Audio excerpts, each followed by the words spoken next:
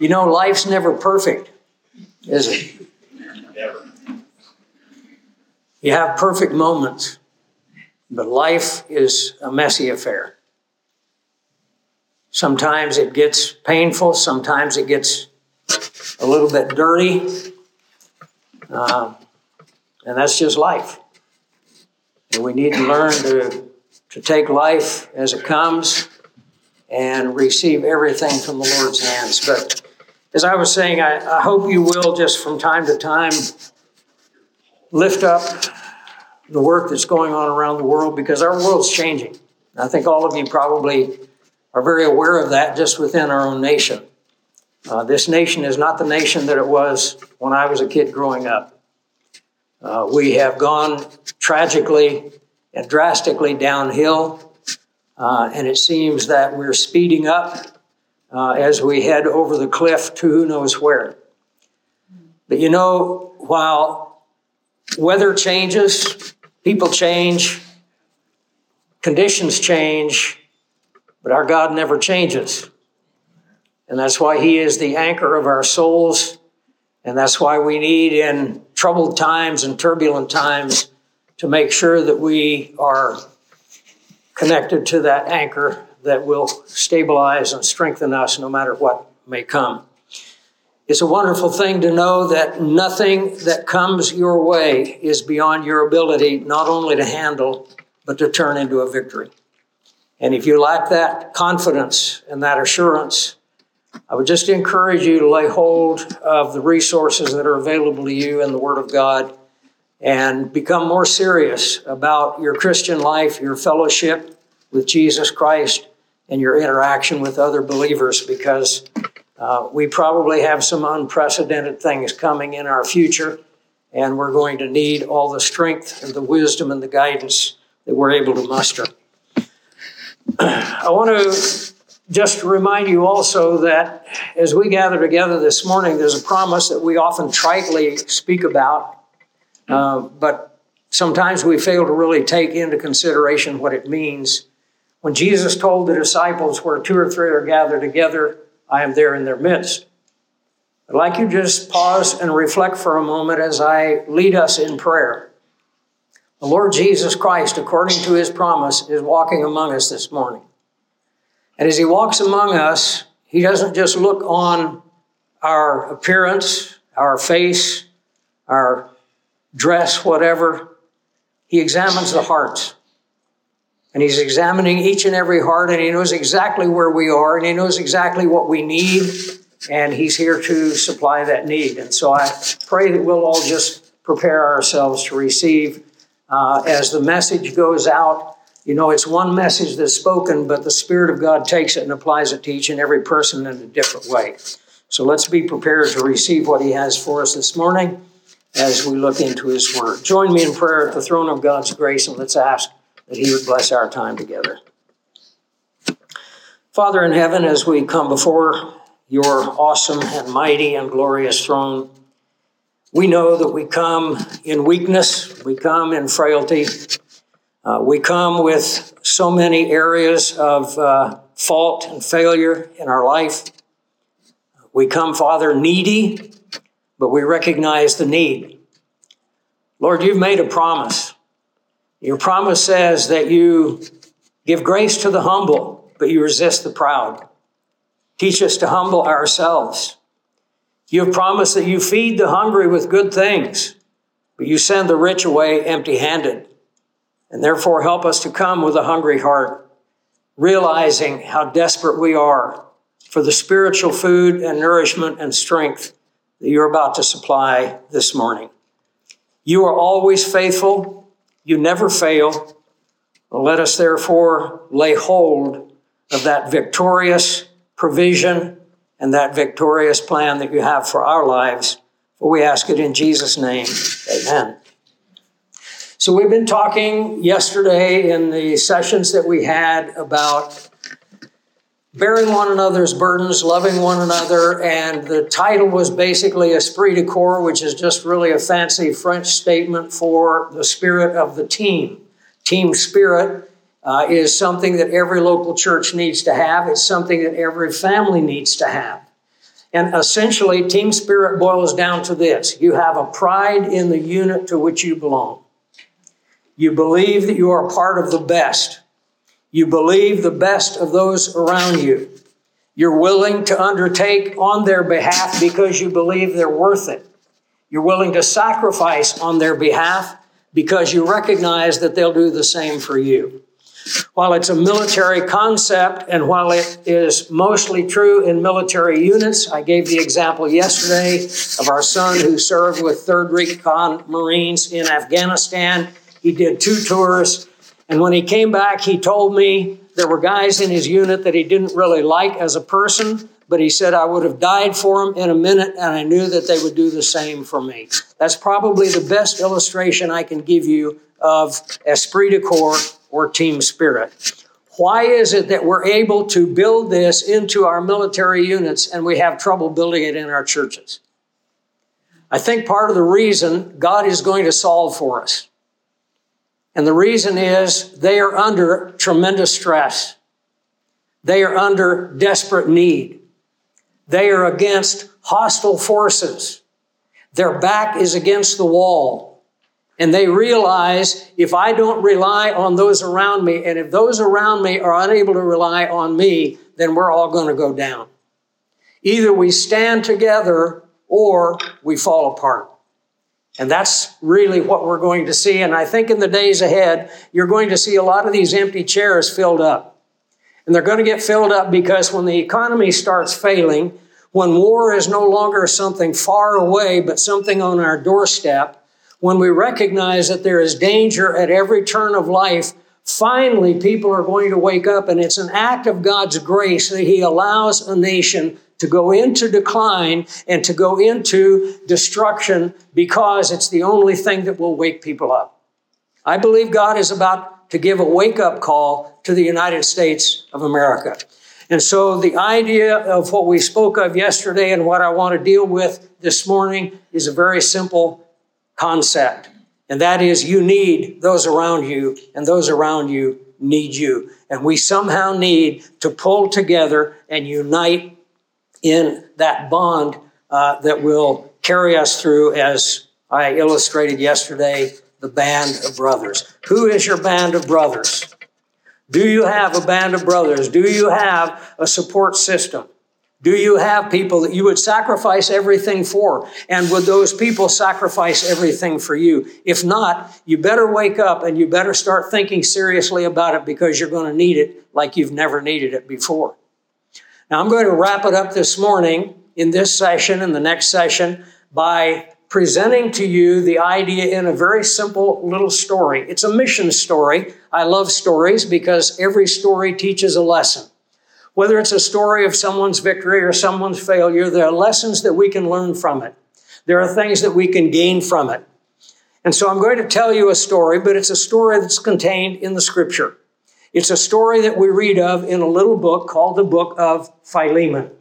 Philemon is a book that is often overlooked, it's often discounted, and yet is so rich in the great principles that we need to understand.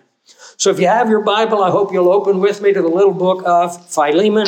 It comes right before the book of Hebrews, right after the book of Titus. Philemon is one of the prison epistles. Paul wrote Ephesians, Philippians, Colossians, and Philemon as he was a prisoner under the Roman Empire. He was being held captive in Rome. If you remember the story as it's laid out for us in the book of Acts, the Apostle Paul was arrested in the Temple of Jerusalem. They took him out of Jerusalem because there was an assassination threat against him. They took him to Caesarea, where he languished for 2 years. We have no writings of the Apostle Paul during the time that he was in Caesarea. And then, of course, he appealed to Caesar because he could not get justice. What a tragedy when it gets to a point where there is no justice in a nation. We're very quickly getting to that point. If you're on the right side, you can get away with anything. If you're on the wrong side, you can be imprisoned simply for speaking your mind. There are people in prison in the United States of America today that are political prisoners who have done nothing more than speak the truth. And the truth, as Jesus said, if you know the truth will set you free. With some people, if you speak the truth, it'll make them mad. And unfortunately, in our nation today, if you speak the truth, you can be put into prison. Paul is in prison. Paul is writing to a dear friend of his by the name of Philemon. Philemon is a wealthy man, probably a merchant of some type, probably a rich landowner, and Philemon has slaves. Let me just set the stage by saying that in the Roman Empire, there were 60 million slaves at the time that the Apostle Paul wrote this letter. 60 million slaves, one of them being the subject of the letter that we're going to read. God resolved the issue of slavery not by having people march in the street, not by people trying to pass laws. He abolished slavery by Christianity, teaching the slaves to become free in Christ, teaching the masters to look on those slaves as fellow brothers and sisters in Christ, and gradually the whole system disintegrated. So we're going to get into the book of Philemon, and I just want you to, as you look at the main characters in the story, I want you to ask yourself this question: do I see myself in any of these people? Am I in a similar situation? And is there something in this story that I need to do in my life? So let's begin with the first 3 verses. Paul, a prisoner of Christ Jesus, and Timothy, our brother, to Philemon, our beloved friend and fellow laborer, to the beloved Apphia, Archippus, our fellow soldier, and the church in your house, grace to you and peace from God our Father and the Lord Jesus Christ. Here we have the main players of the story that we're about to see. One, of course, is yet to be introduced. Paul is a prisoner, and Paul identifies himself several ways through the epistle. Remember that he started out in the biblical story as Saul of Tarsus. Saul is a Hebrew word, and it means mighty.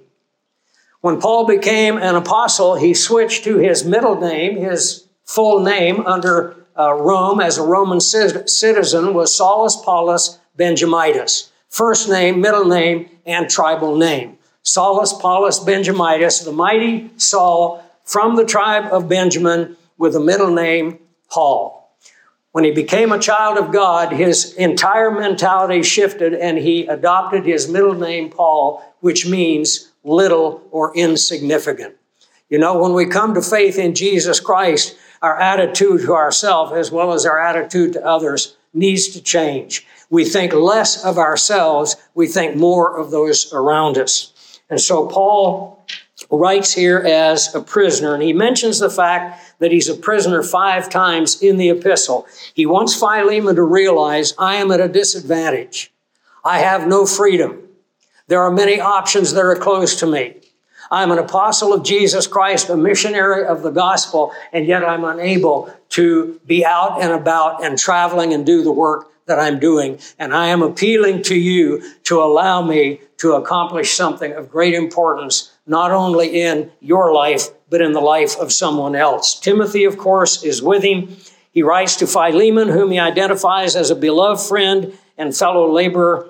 And he references his wife, Apphia, his son, Archippus, who he calls a fellow soldier. And if you read the Colossian epistle, at the end of the epistle, you will find that Archippus was a young man who had stepped in to act as pastor in the church. These people live in Colossae because the pastor named Epaphras had gone from Colossae to Rome to minister to the Apostle Paul. And while he was there, he also had been imprisoned. I want to remind you that around the world today, there are many people who have been imprisoned for their faith. There are many people who suffer. And the author of the book of Hebrews reminds us that we should never forget the prisoners who suffer because of their service to the Lord Jesus Christ. And we know some very sad cases we could tell you about. Looks like my cough's going to come back on me. We wrestled with this yesterday. But Archippus is filling the role of the pastor. And then Paul gives that marvelous greeting, grace to you and peace. You know, it's been noticed that grace and peace is both a Hebrew and a Greek greeting. The Greek greeting was charis, which is grace. The Hebrew greeting was shalom, which is peace. Paul unites the two together, and that's a very nice thought. But it means so much more. Grace is a one-word summary of the work of redemption. Peace is a one-word summary of reconciliation. Jesus Christ on the cross performed the work of redemption by paying the penalty for our sins. We, however, only receive the peace when we accept that gift by faith and we receive reconciliation. We are reconciled to God through the cross of Jesus Christ. Paul says in verse 4, I thank my God, making mention of you always in my prayers. Paul often writes of the prayers that he prays for people. If you're interested, you might want to jot down, because in almost every one of his epistles, he talks about praying and people that he prays for. And we see this in Romans 1:4, 1 Corinthians 1:4, Philippians chapter 1 and verse 3, Colossians chapter 1 and verse 3, 1 Thessalonians chapter 1 and verse 2, and 2 Thessalonians 1:3. Paul was a man of prayer, and he tells Philemon here, I'm praying for you constantly, hearing of your love and faith. There are two of the three triads I mentioned to you yesterday, faith, hope, and love. You often find all three of them, sometimes only two, but one thing you can know, if Paul mentions faith and love, he has hope in view. It's kind of like faith and grace. If you see the word faith, you know that grace is in the background. If you see the word grace, you know that grace is an appeal to believe and to trust and to receive that grace. And he says, I've heard of your love and faith, which you have toward the Lord Jesus and to all the saints. And I'm praying that the sharing of your faith may become effective by the acknowledgement of every good thing which is in you in Christ Jesus. For we have great joy and consolation in your love, because the hearts of the saints have been refreshed by you, my brother. I want you to just stop and think about this for a moment. Who can you pray for in this manner? Who can you pray for as someone you love? Who can you pray for as someone that you can say, this person's life is making a difference? This person's life is a refreshment to those around them. You know, we all know people who are a drag to be around, right? There are people that you can get in their company and you walk away depressed. It's like you can be smiling when you meet them, and little by little, you spend time with them, and it's all gloom, and it's all despair, and it's all how terrible life is for me, and nobody loves me as they should, and I'm just so miserable, and you walk away, and your chin's dragging on the ground. What a wonderful thing to have someone that you can write to and say, I know your life. And I know your focus, and I know that your life is making a difference. Your life is a refreshment in the lives of other people. The word refresh, by the way, it'll come up again in the epistle, but it's a word that means to give you rest from the burdens of life. Could I ask you a question? Do you know anybody that you could go to today that would lift the burdens of life from your shoulders?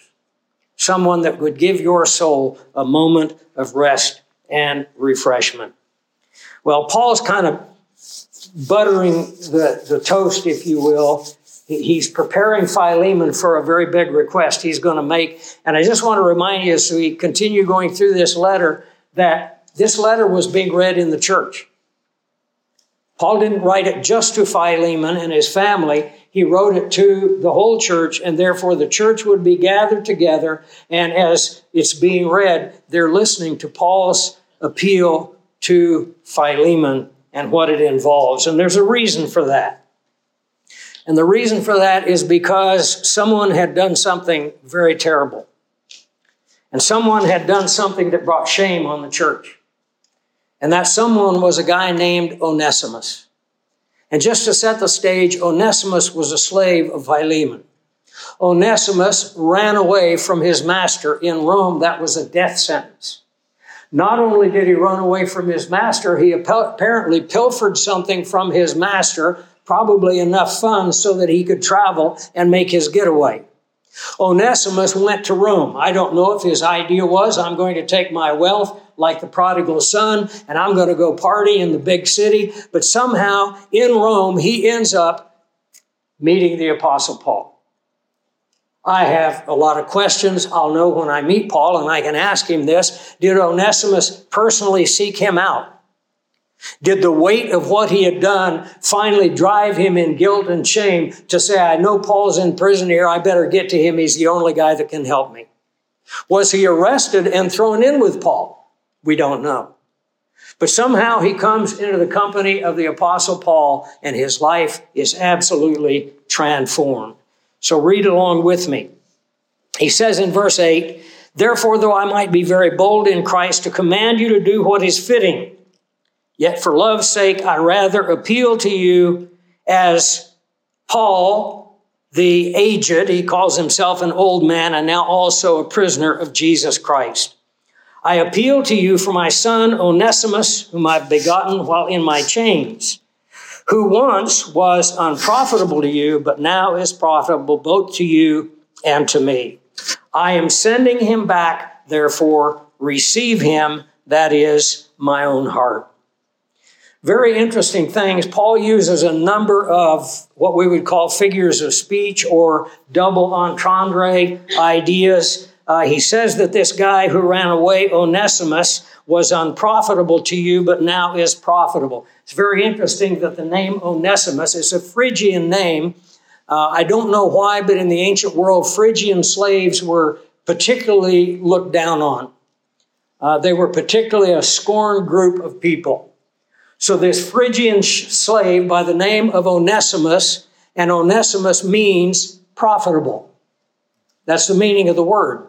And so the play on words is this guy whose name is profitable. Remember I told you about Saul and Paul and the different meaning, mighty to small, great and big to insignificant. Well, here we have a guy whose name Onesimus means profitable, and Paul says he was unprofitable to you.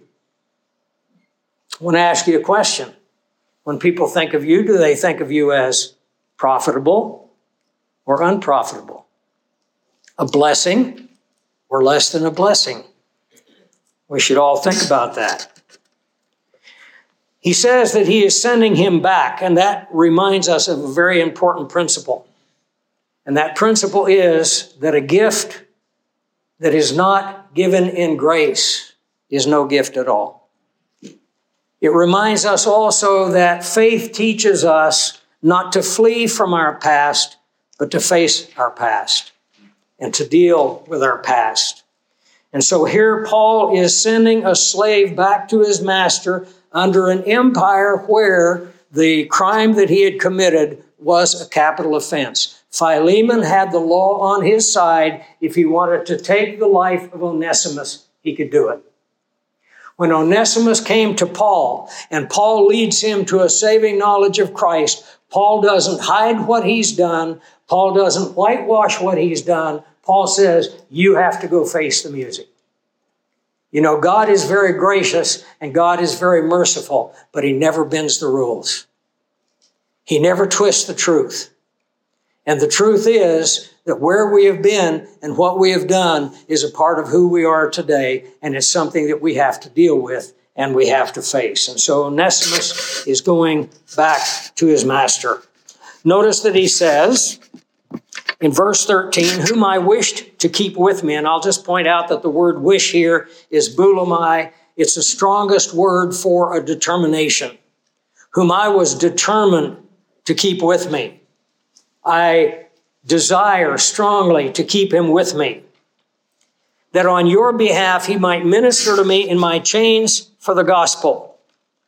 But again, without your consent, I wanted to do nothing, that your good deed might not be by compulsion, but as it were, voluntarily.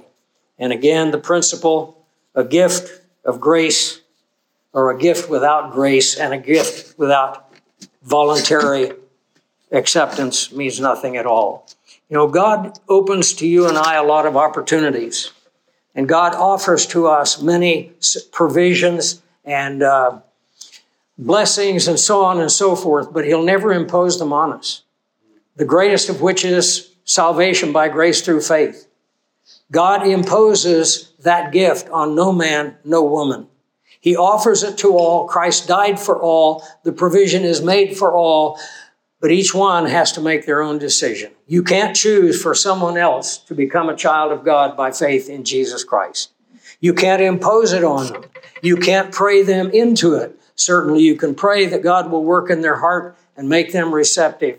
But somewhere along the line, there has to be that little switch within their own soul that they flip, that goes from negative to positive, that turns off the darkness and turns on the light and says, yes, I will receive that gift. As many as received him, to them he gave the power, the right, and the authority to become the children of God, even to those who believe in his name.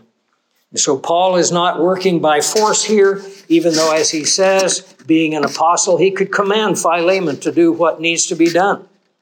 And as we're going to see in the text, he led Philemon to Christ, and he's going to remind me, by the way, you owe me your own soul. Don't forget what I've done for you. I'm now asking you to do the same for someone else. Notice in verse 15, he gives a nod to the idea of divine providence. For perhaps he departed for a while for this purpose, that you might receive him forever. Isn't it amazing how God takes bad situations and works them for good? One of the greatest promises in the entire Bible, we read from Romans 8:28 that God causes all things to work together for good, but we should never stop at that point. Many people quote that verse and they say, well, God works all things together for good. Well, there's a little bit of a condition that follows. To those who love him, to those who are called according to his purpose. And sometimes people will angrily quote that verse and say, the Bible says God works all things together for good, but he's not doing it in my life. Well, they just told you something about themselves. They don't love God, and they're not being called according to his purpose. God took the runaway act of Onesimus and turned it into something wonderful. But I want you to notice another little play on words when he talked about in verse 14, without your consent. I don't want to do this without your consent. The word that he uses for Onesimus departing is the same word. I don't want to depart from your consent, your agreement in this matter, because this slave departed from you. Now, all these little things would have been very clear to the original readers of this book. Perhaps he departed that you might receive him back forever, no longer as a slave, but more than a slave, a beloved brother, especially to me, but how much more to you, both in the flesh and in the Lord. Paul wants Philemon to receive Onesimus back, not just as a slave, but now as a brother. You know, the work of redemption, the work of reconciliation, the work that God does in the heart and the soul of an individual is so transformative that from the moment of trusting Jesus Christ, that entire person has been radically altered. The old man is no longer the sole possessor of that life. There is a new man. And yes, there's a battle that's going to rage for the rest of our lives between the old man, which is the sinful nature of Adam, and the new man, which is that imparted nature of Christ. And we will go through those battles, and we'll lose many of those battles. But the wonderful thing is that old man will never be able to oust the new man. The new man will ultimately win out victorious. And we know that because when we stand in the presence of Jesus Christ, we will stand in his presence blameless. Amen.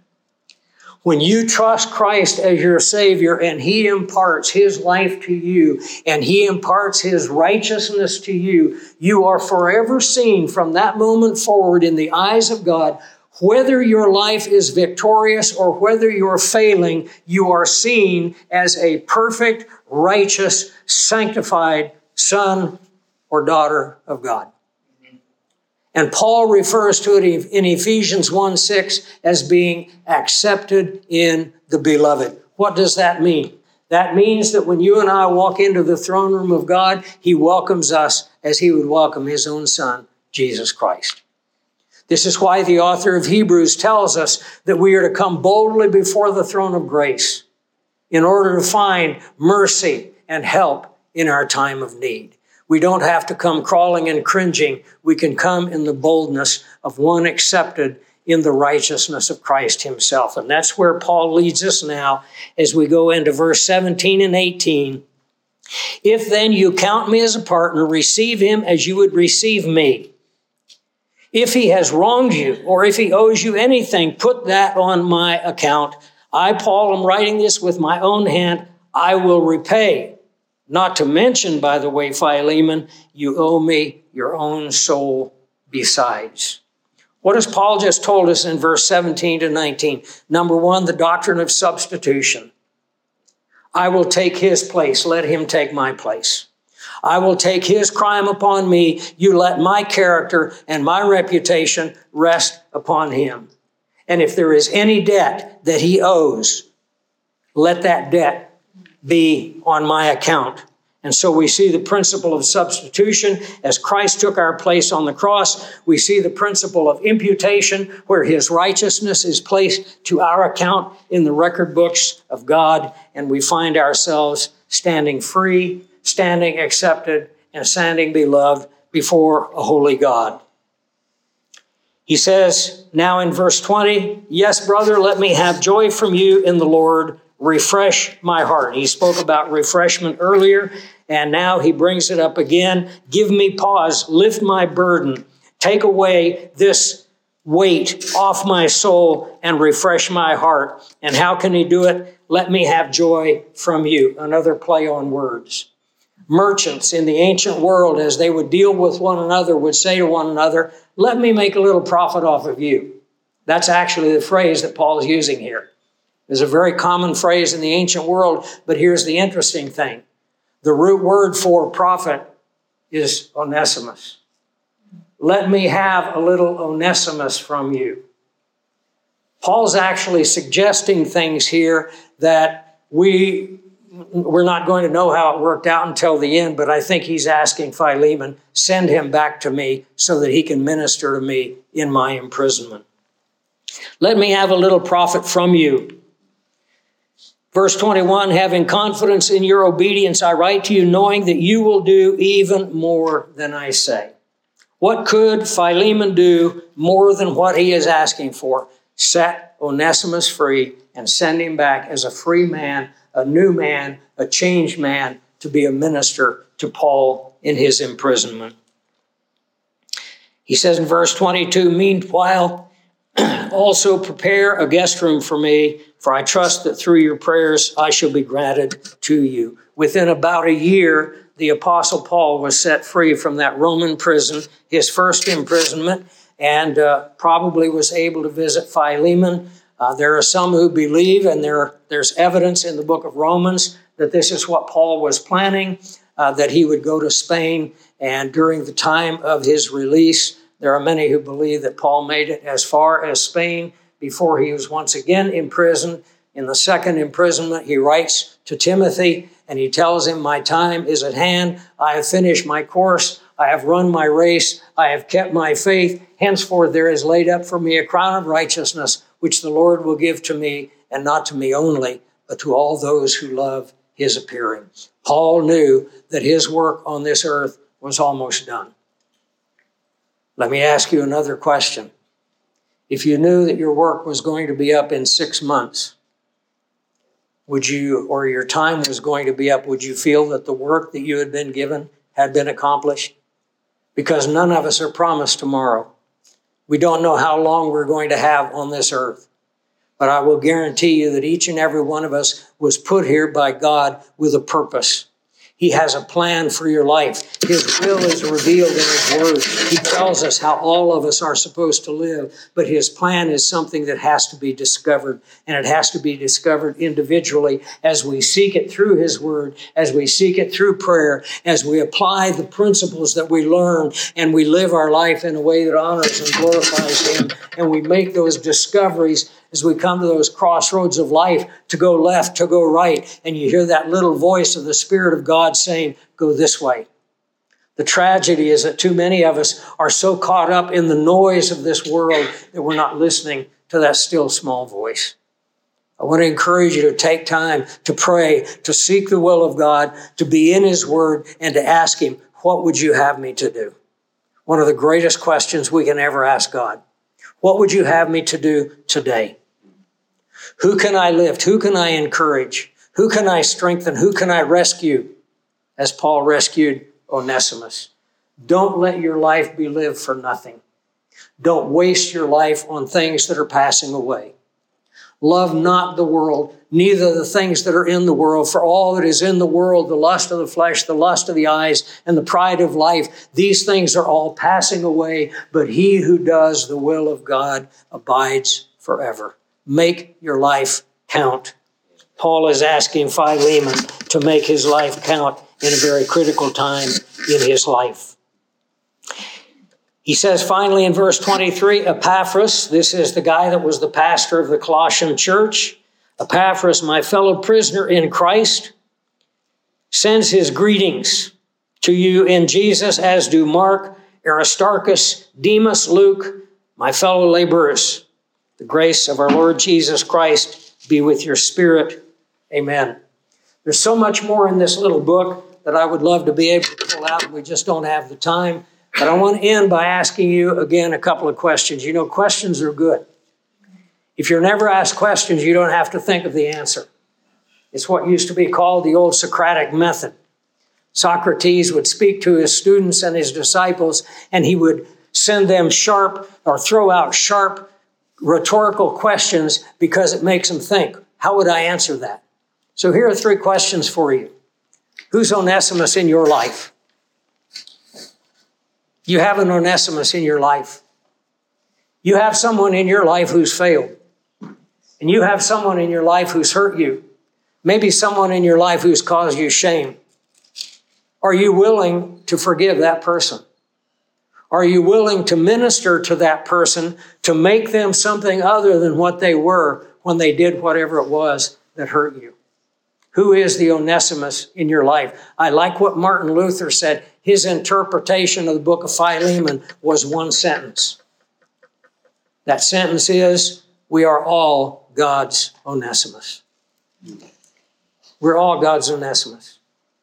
You've been an Onesimus to someone to whom you should have been profitable, and you were unprofitable. Now the tables are turned, and I ask again the question, who is the Onesimus in your life that needs to be forgiven, that needs to be reconciled, and that needs to be brought back into a right relationship with Jesus Christ? Question number 2, who's the Philemon in your life?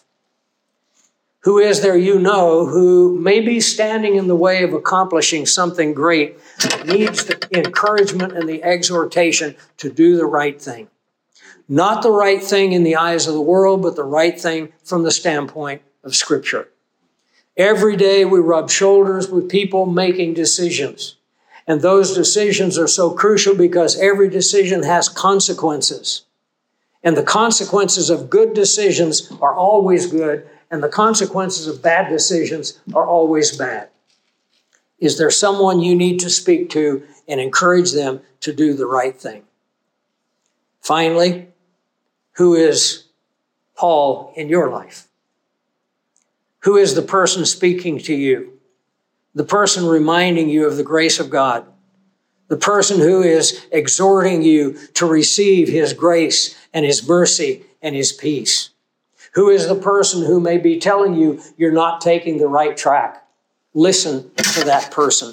We all have a Paul, we all have a Philemon, and we all have an Onesimus in our life. Let's don't fail the grace of God. Let's let this story, Paul allowed the gospel story to live in his life.